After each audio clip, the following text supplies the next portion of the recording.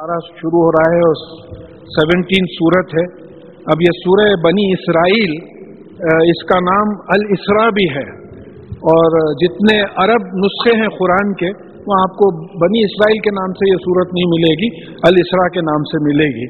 और इसकी जो पहली आयत है इसमें कुरानी सबूत है रसूलुल्लाह सल्लल्लाहु अलैहि वसल्लम की मेराज का, कुरानी सबूत है। तो लिहाजा आप इसमें देखेंगे कि रसूलुल्लाह सल्लल्लाहु अलैहि वसल्लम को मक्के मुअज़्ज़मा से वहाँ मस्जिद अक़सा ले जाया गया, जिसका डिस्टेंस 1500 किलोमीटर से ज़्यादा है, 1500 किलोमीटर से ज़्यादा है। और उस ज़माने में वो सफ़र को 40 दिन लगते थे। अगर कोई घोड़े ऊँटों पे अगर चले जाता तो वो ज़माने में 40 दिन लगते थे, और रात के एक हिस्से में ले जाया गया रसूलुल्लाह सल्लल्लाहु अलैहि वसल्लम को। और फिर ले जाने से पहले 3 साइंटिफिक चीज़ें हुई जो आज हमको समझने के लिए बहुत ही आसान है। एक तो ये कि आपका सीना चीरा गया, दिल निकाला गया, आबे ज़मज़म से धोया गया, जिब्रील अलैहिस्सलाम ने ये काम किया। अब वो ज़माने में लोग मानते नहीं थे कि भाई ऐसा कैसा सीना खोल दिए। आपको ये मैं समझता हूँ मस्जिद के 2 किलोमीटर के रेडियस में कोई 3-4 हॉस्पिटल्स मिलते हैं जहाँ बाईपास सर्जरी होती है, जहाँ सीना खोलते हैं। आज कोई बड़ी बात नहीं रही, अब ये एडवांस किताब है, बहुत अल्लाह ताला की है। तो अब बाईपास सर्जरी, सीना खोलना, दिल निकालना, वॉश करना, वाल्व्स चेंज करना, रिप्लेस करना कोई बड़ी बात नहीं रही। तो इंसान अल्लाह ताला ने जिसको बनाया वो जब कर सकता है तो अल्लाह ताला को करने में क्या मुज़ायक़ा था। चलिए, हो गया। फिर दूसरी है कि 1500 किलोमीटर एक रात के हिस्से में, फिर ये इसरा है। फिर मेराज क्या है? मस्जिद अक़सा से आसमानों की आलम बरज़ख और जन्नत और दोज़ख की सैर करवाई गई, अल्लाह ताला से बातचीत हुई, नमाजें फ़र्ज हुई, 5 नमाजें। तो दो पार्ट्स हैं। तो इतनी देर में जो है जाके आ जाना। तो सेकंड साइंटिफिक पॉइंट ये है कि आप रॉकेट्स भेज रहे हैं। अभी एक प्लूटो को जो है वो सर्च के लिए जाने वाला है एक रॉकेट। हबल टेलीस्कोप माउंट कर दिए हैं, अब दुनिया भर के रॉकेट्स हैं, टेलीकास्ट पूरा हो रहा है, सैटेलाइट्स पूरे लगे हुए हैं। आप कर सकते हैं, अल्लाह ताला नहीं कर सकता। Scientific points. Second point space travel, यानी सीना खोल के सर्जरी करना, first scientific point. Second point आपके space travel. Third point velocity.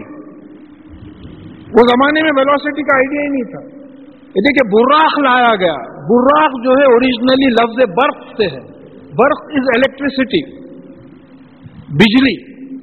बिजली की रफ्तार जो है 3 lakh kilometre per second travel करती है। इलेक्ट्रोमैग्नेटिक रेडिएशन जो रहता है 1 सेकंड में 3 लाख किलोमीटर चले जाती है, 1 सेकंड में।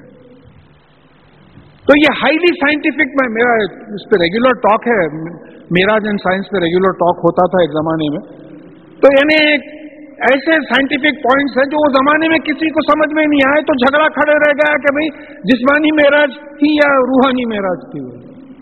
सवाल ही नहीं पैदा होता, जिस्मानी मेराज थी। आज आप इंसान का सीना खोल रहे हैं, हाँ, दिल निकाल रहे हैं, दिल डाल रहे हैं, दुनिया भर का तमाम चीजें हो रहे हैं, स्पेस ट्रैवल हो रही, वेलोसिटीज इतने बढ़ गए हैं आपके, ये तमाम चीजें हो रही। तो उस जमाने में लोग समझे नहीं। तो ये बैकग्राउंड से जो है आप ये पहली आयत को समझने की कोशिश करिए कि फिर अब ये 2 मसाजिद की अहमियत ये हुई कि मक्के मुअज़्ज़मा में इब्राहिम अलैहिस्सलाम ने इस्माइल अलैहिस्सलाम को बसाया, अपने बेटे, और मस्जिद अक़सा में इसाक़ अलैहिस्सलाम को बसाया। तो ये 2 मस्जिदों की अहमियत भी मालूम हो गई। औज़ु बिल्लाहि मिनश शैतानिर रजीम, बिस्मिल्लाहिर रहमानिर रहीम। सुब्हानल्लज़ी अस्रा बि अब्दिही लैलन मिनल मस्जिदिल हरामी इला मस्जिदिल अक़सल लज़ी बारकना हौलहू लिनुरियहू मिन आयातिना। और पाक है वो ज़ात जिसने अपने बंदे को रात के एक हिस्से में, यानी मस्जिद हराम काबे शरीफ से ले गया मस्जिद अक़सा, यानी दूर की मस्जिद बैतुल मुक़द्दस की मस्जिद में, जिसके माहौल को अल्लाह ताला ने बरकतें यानी अच्छी चीज़ों में बढ़ोतरी उस वहाँ नाजिल की थी, ताकि वो अपने बंदे को अपनी निशानियां बताए। एक निशानी तो ये हुई कि भाई 40 डेज का सफर आप पार्ट ऑफ द नाइट में कवर करें। फिर उसके बाद में आलम बरज़ख की सैर करवाई गई आपको। तो जन्नत और दोज़ख बताए गए, उसी में जो मालिक दोज़ख के इंचार्ज हैं हमारे लिए रेलेवेंट है वो। تو انہوں نے کہا کہ میں نے 7واں حصہ آپ کو نہیں بتایا دوزخ کا. تو بولے کیوں نہیں بتایا؟ تو بولے نہیں آپ کو غم ہوگا اس لیے نہیں بتایا کہ اس میں آپ کی امت کے وہ لوگ ہوں گے جو بغیر توبہ کے مر گئے ہیں، بغیر توبہ کے مر گئے. تو یہاں تلقین یہ ہو رہی ہے کہ توبہ کرتے ہو، معافی چاہو اللہ تعالیٰ سے، معافی چاہ کے جو غلطیاں ہوں اس کو کریکٹ کر کے جو اپنی اصلاح کر لو. تو یہ 3 چیزیں جو ہے بتائی گئی، نشانیاں بتائی گئی. تو اب یہ پھر جو اب ڈیٹیلز یہ آتے ہیں کہ جبرائیل علیہ السلام براق لے کے آئے. براق لفظ برق سے ہے، نیچرلی اس کی جو ویلوسٹی، ہاں روایتوں میں یہ آیا ہے کہ براق کا ایک ایک قدم نظر کی دوری تک پڑتا تھا. تو نظر ویلوسٹی آف لائٹ سے جاتی، اگر کچھ ہنڈرنس نہیں ہے تو یوں دیکھا تو میں 3 لاکھ کلومیٹر دیکھتا ہوں. دیکھیے اب سورج ہے، یہاں سے 93 ملین مائلز ہے سورج. سورج کی روشنی زمین پہ آنے کے لیے 7 منٹ لگتے. سورج طلوع ہو جاتا مگر روشنی نہیں آتی، روشنی آنے کو ٹائم لگتا.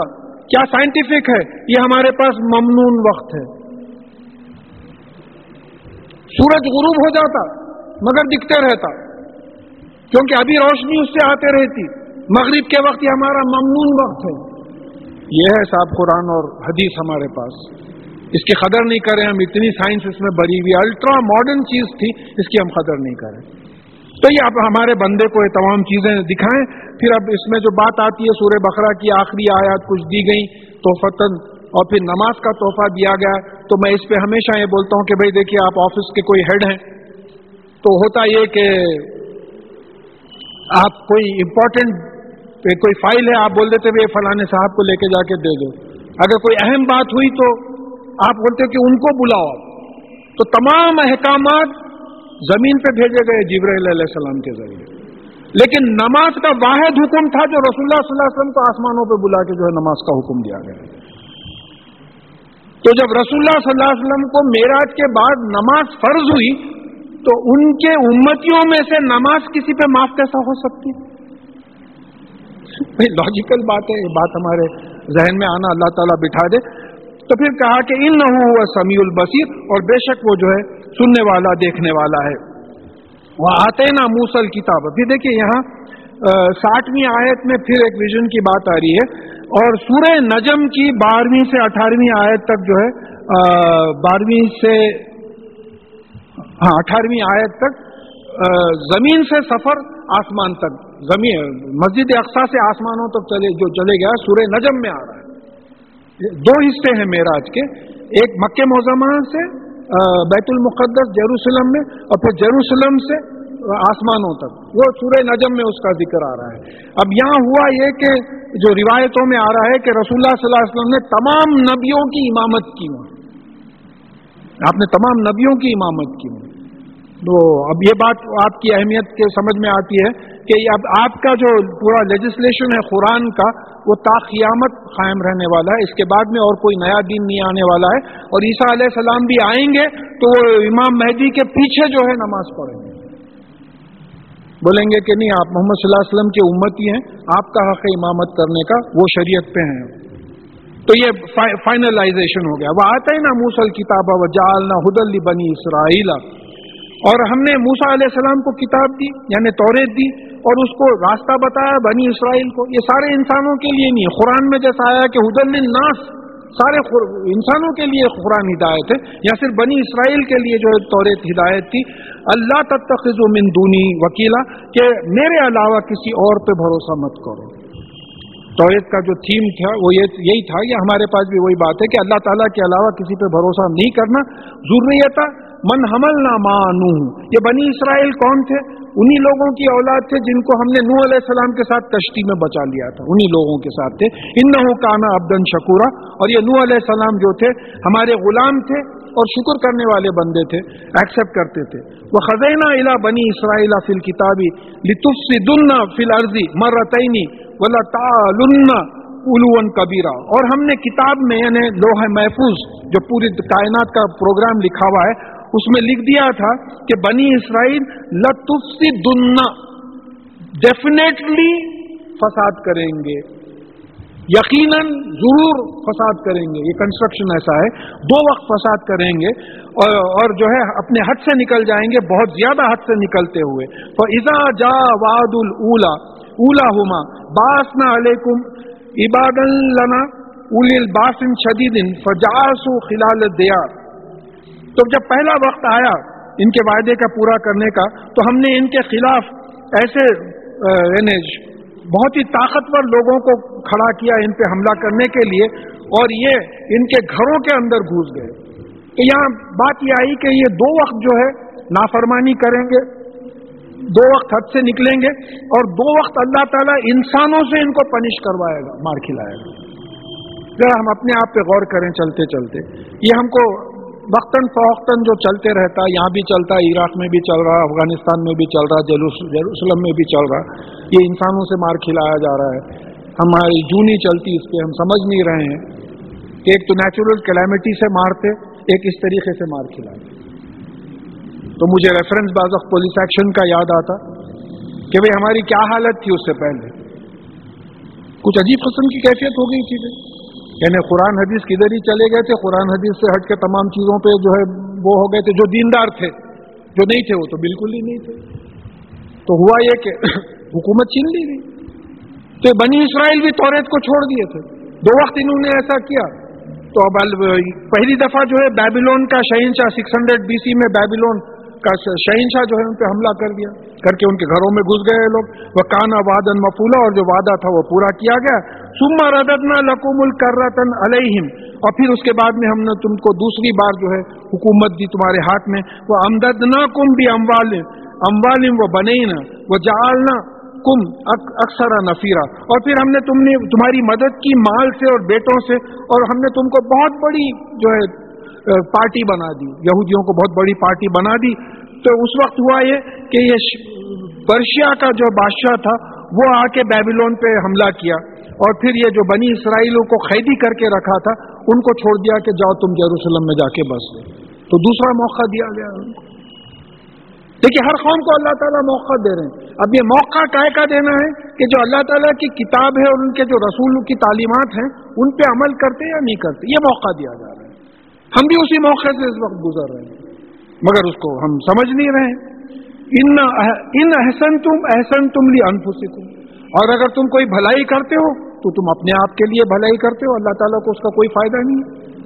بلکہ ایک حدیث میں بات آئی ہے کہ اگر ساری مخلوق اللہ تعالیٰ کی عبادت چھوڑ دے تو اللہ تعالیٰ کی شان میں کوئی فرق نہیں ہوگا, اور ساری مخلوق اگر عبادت کرنے لگی تو اللہ تعالیٰ کی شان میں کوئی فرق نہیں ہوگا. تو اگر تم کوئی بھلائی کرتے ہو تو تم اپنے لیے کرتے ہو. نماز کے لیے آئے ہو, دھوپ بڑھ گئی, گرمی بڑھ گئی, اس کے باوجود نماز کے لیے آ رہے ہیں, جماعت کی پابندی ہو رہی ہے, تو تم اپنے لیے کر رہے ہیں.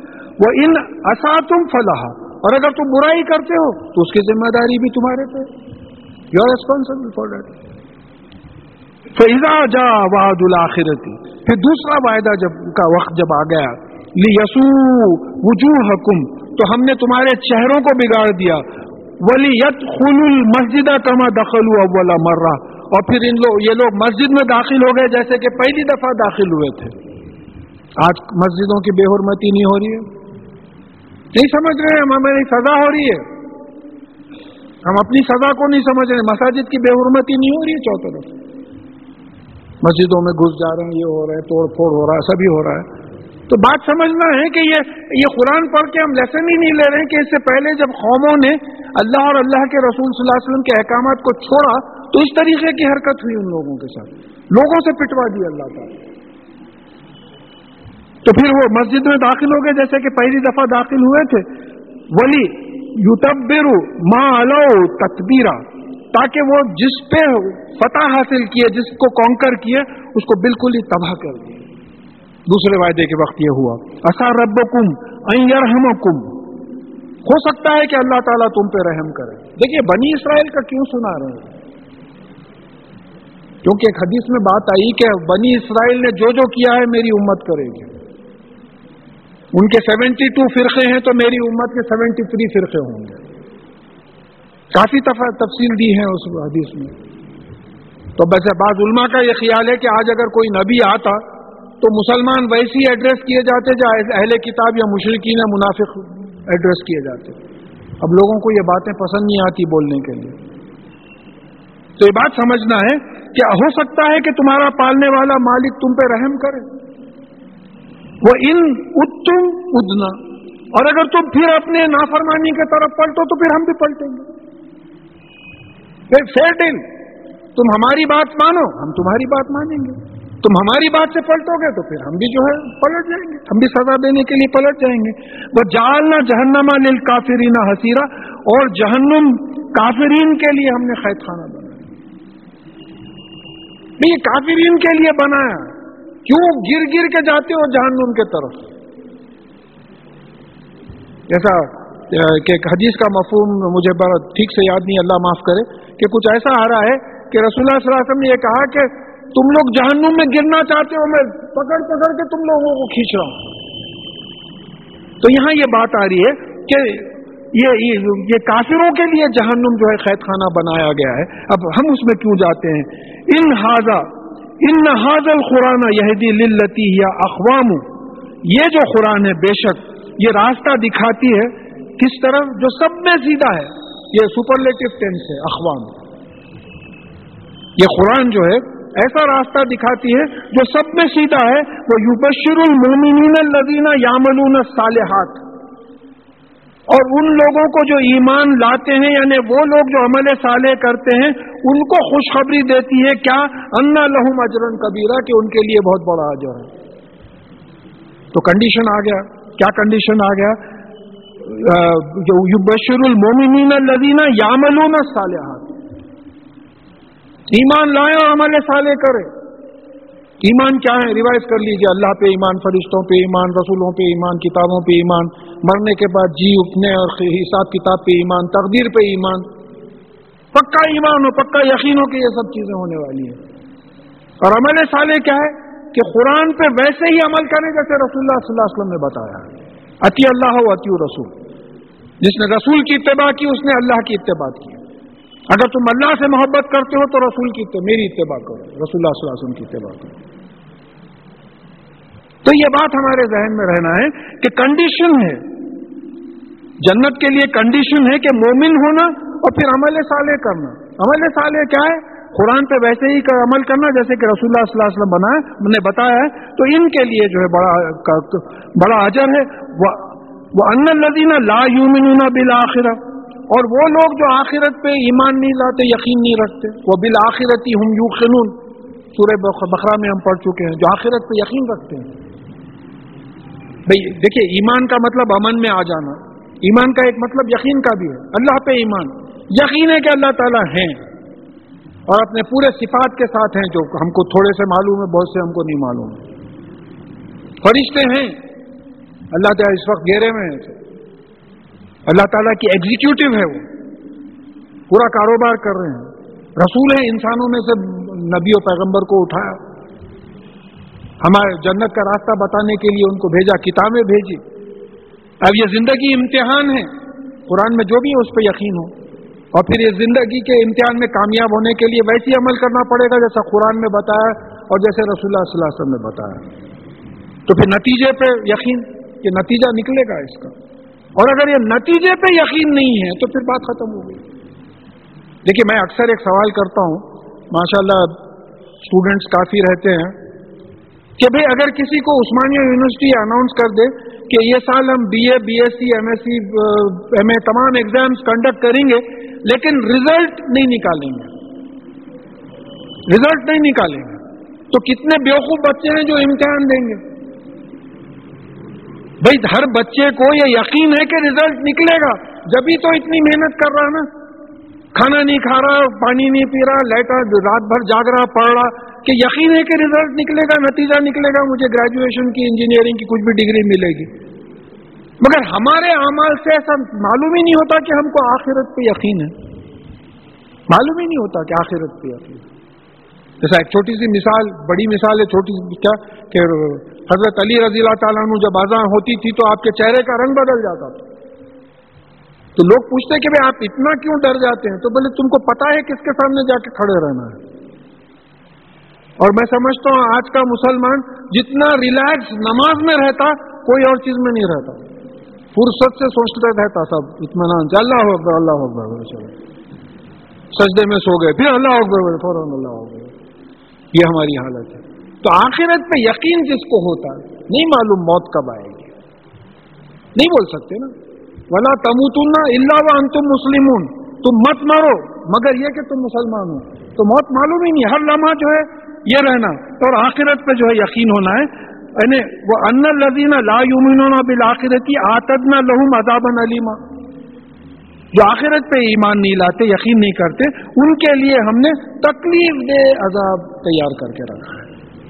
तब इन ऐसे जो दर्स होते हैं उसमें अपना जायजा लेना पड़ेगा कि भाई ऐसा तो नहीं है कि ये आयत हम ही पे बैठी और हम समझ रहे हैं जो है काफिरों के बारे में बोल रहे हैं, हमको ये आखिरत पे यकीन नहीं है।